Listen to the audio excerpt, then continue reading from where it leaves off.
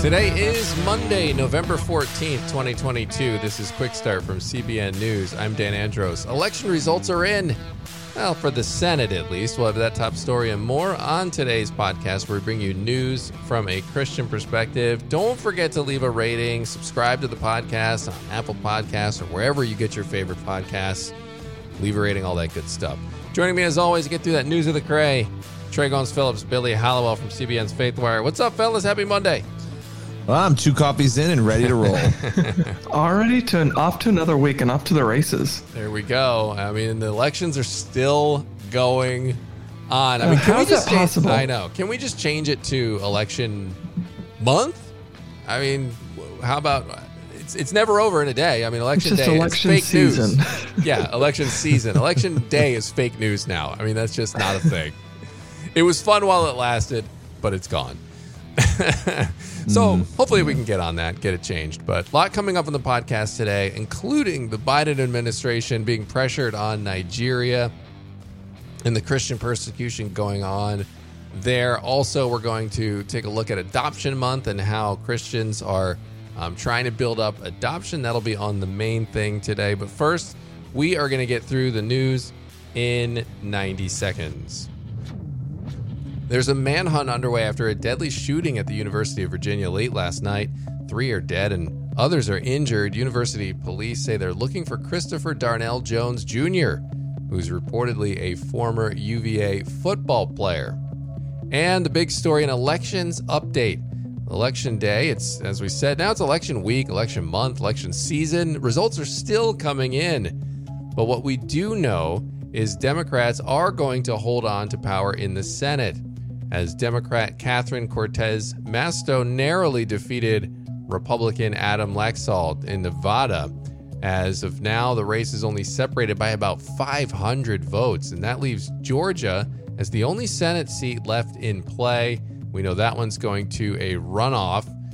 Democrats are holding a 50-49 advantage, so the best the Republicans could do is a 50-50 tie. And either way, that puts Democrats in control of the Senate, as in the case of a tie, Kamala Harris, vice president, would hold the tiebreaker. The House, meanwhile, currently sits at 212 to 204 in favor of Republicans. 218 seats are needed for control of the House there. There's still about 12 races left that could go either way. Republicans cautiously optimistic that they can retain a slim majority in the House. So those are just some of today's top headlines. You can check out those stories and more over at cbnnews.com. Guys, I mean, the election stuff, it's still going on. The Arizona governor's race is still one people are watching closely, as they're going to be counting till probably about Tuesday, is according to Bill Gates, not that Bill Gates, the elections commissioner there in Arizona, one of the officials there. And Kari Lake is saying that she thinks a lot of the remaining votes, there's a couple 100,000 left to count, give or take, depending on when you listen to this. And Kari Lake thinks that those votes remaining are heavily in her favor.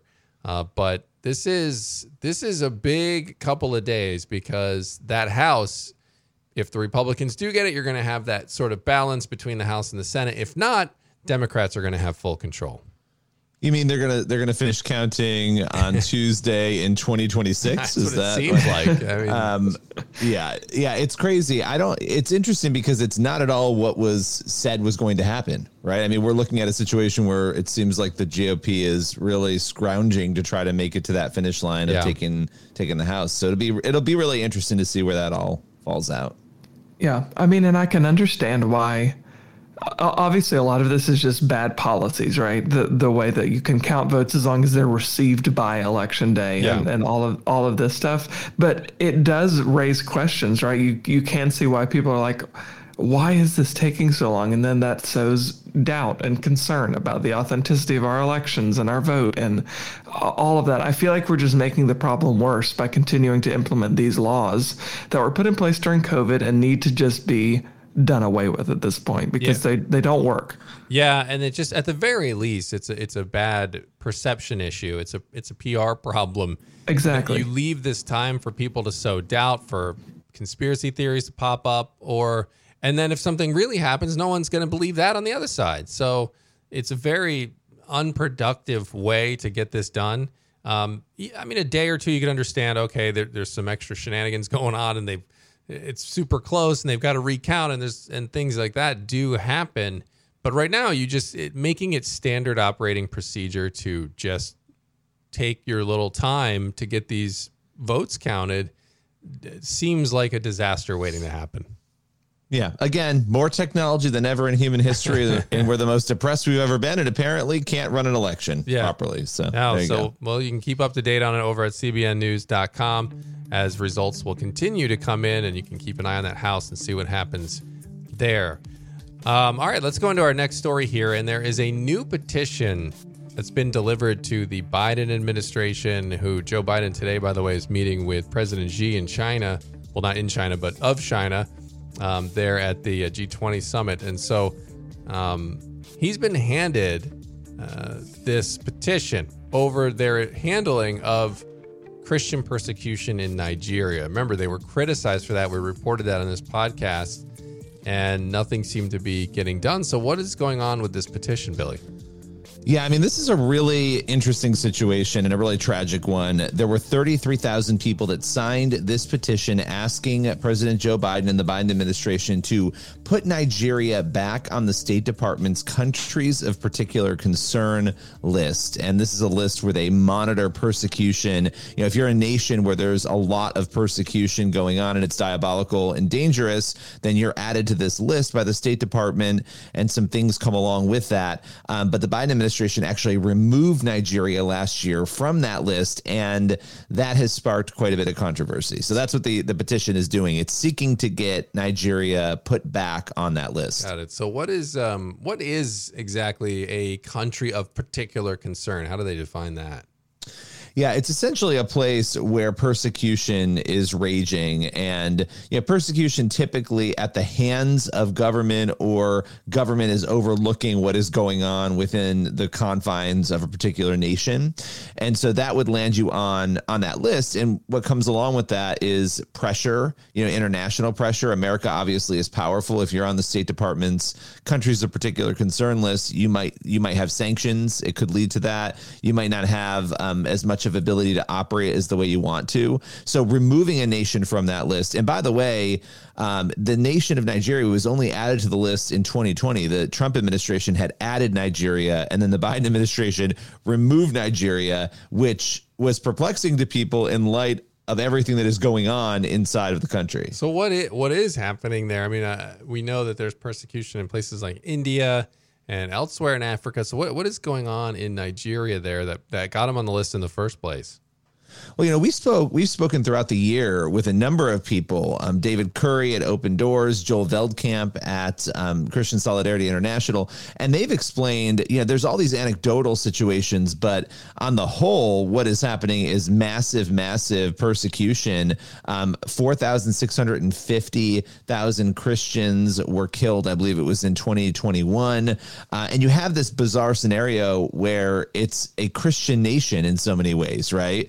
In fact, one of the fastest growing Christian nations, but yet you have these pockets of extremism, Islamic extremism, where these deaths occur. If you remember back in May, the thing that really brought this international, including the pressure on the Biden administration, was this woman, Deborah Yakubu, who was a college student who was stoned to death, if you remember that, a Christian college student. And there have been a string of other incidents since then, but her stoning on a campus there really shocked everybody around the world, as it should have, and I think really brought this issue more to the forefront. Yeah. So, and as we said there, that some of these watchdogs are a little perplexed. So, what are they saying? What are they saying as they're kind of scratching their heads?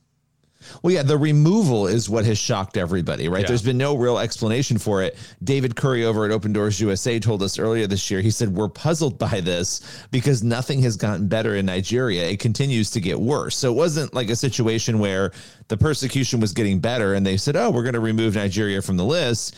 It very clearly has gotten worse and continues to. We've covered probably 5 or 6 stories in the last few months about what has been going on, including, kidnappings and murders and killings. And so it's a really tragic situation. It really is. Yeah. And you wonder, it makes you wonder why the Biden administration just felt the need. Like, what was the impetus that caused them to remove them off the list? I mean, I don't think they've given a clear answer on this. And you'd think, okay, maybe there's some rationale, but I have not heard one given from the administration as to saying, well, here, we did this because of X, Y, and Z. Like you said, maybe some persecution has gone down, or maybe they think they don't have enough resources to I don't know. Some explanation would be interesting here, or at least be warranted to kind of ease people's concerns as to, well, what else is going on here? Well, yeah, and Joel Veldkamp, who I mentioned from Christian Solidarity International, he said it seems purely political. There has to be some political reason, but his concern obviously was that all these people are losing their lives, like Deborah and all of these others, and that the Nigerian government has done nothing to solve the problem. So therefore, you would not remove them. You would keep them on the list to keep the pressure on them. So it's interesting. You add them in 2020. You have a regime change in America, and then you remove them. So there has to be some political aspect to it, and it may be well intentioned, right? I think we just don't know. But the reason this survey, by the way, or this petition rather, is coming out is because the State Department is about to reissue new countries of particular concern. So it is possible they re-add Nigeria. Yeah, well, hopefully it does get on that list, and I mean, in the meantime, while we're waiting for that, I mean, we can certainly be praying for our brothers and sisters in Christ there who are going through all of these hardships and persecutions that we can't even really imagine here in America. Yeah, for sure. I mean, it's unimaginable to think that there are believers in the 21st century who are going through this, but it's very real, and we're kind of the exception here in the West. So these stories are always a great opportunity to get specifics about what to pray for, because if it happens to one part of the body, it's happening to all of us. Yeah, indeed. Indeed. All right. Well, Billy, thanks for bringing that story. That's going to lead us into our main thing here for today, and adoption. It is obviously something that is at the forefront for the pro-life movement, because it goes hand in hand with standing up for life. And then now you have these lives when people listen and say, okay, let's go that route. So now there needs to be that health aspect of things, and that comes in the form of adoption. Well, Madison Seals talked to the president of Lifeline Children's Services about how adoption is key into building strong families and a strong America as well, and also how the pro-life movement can embrace National Adoption Month. All of those things coming up on today's Main Thing. Welcome into today's Main Thing. It's hard to believe that we're almost halfway through the month of November already, but it hasn't been an easy 2 weeks either. Republicans experienced some major losses last week, including pro-life losses in Michigan, California, and Vermont, all of which backed radical abortion measures. But just because midterms are over doesn't mean that the battle for life has ended. Abortion seemed to be a winning issue, but it's not a solution to crisis pregnancies. So in honor of National Adoption Month, which is the whole month of November, today we're talking about why adoption is essential to building strong families and a strong America. Joining me today is Herbie Newell, the president of the largest adoption agency in the country, Lifeline Children's Services. Herbie, welcome to the podcast. Thanks for having me, and thanks for tackling this very important topic. Absolutely, it is important. And I think some of our listeners are probably disappointed following last week. The expected red wave never came, but that doesn't mean that the pro-life fight is over. Even though it's been only about a week, what does the pro-life landscape and culture look like post-election?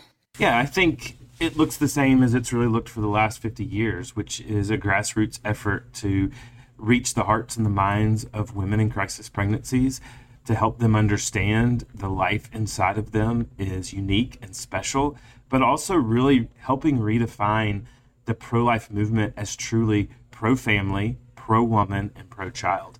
And I think what we've allowed the pro-abortion movement to do is to try to trick and help or make women think that abortion is the only pro-woman solution.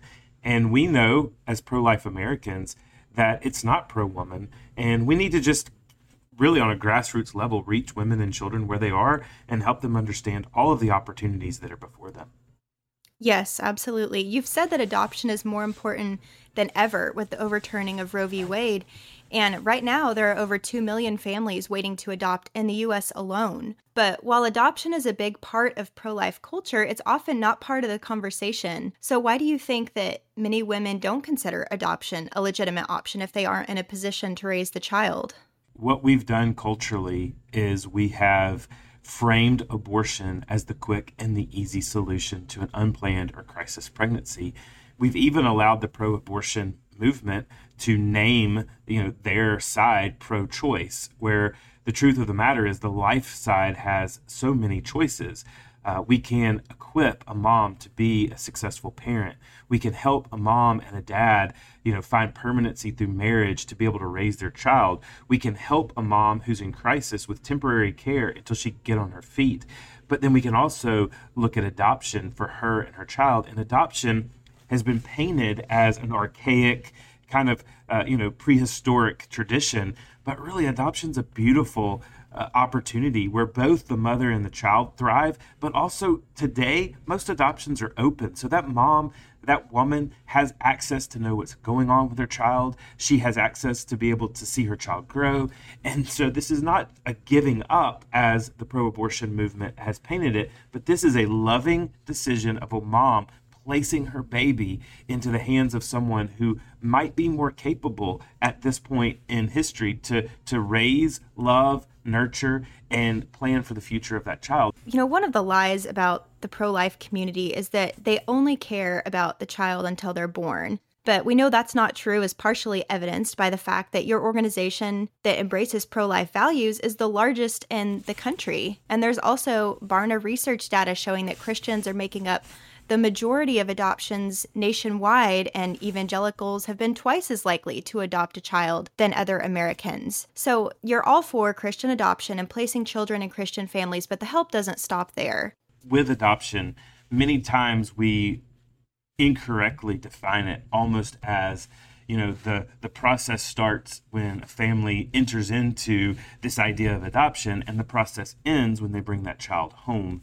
But the truth of the matter is, if we, as God's people called according to his purpose, are going to lean in, then we have to realize that the race begins when the child comes into the home. And we want to help families to be able to thrive and to survive. We want to ultimately help them reach the heart of their child, to disciple that child in the way that they should go. And so we want to come around families and train them and support them and counsel them. That's why we have education services. So if a child that's come home through foster care or adoption, or maybe even through intercountry adoption, if they're struggling in the classroom, that could be a barrier to connection within the family. And so we want to help those families be able to navigate those stressors of life that are being roadblocks or obstacles to them being able to reach the heart and the mind of their child.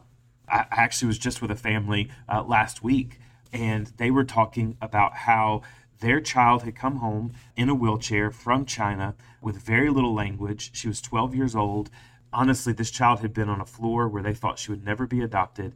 And just this semester, she's gone into college. She's thriving in college. She thinks she wants to be a neurosurgeon.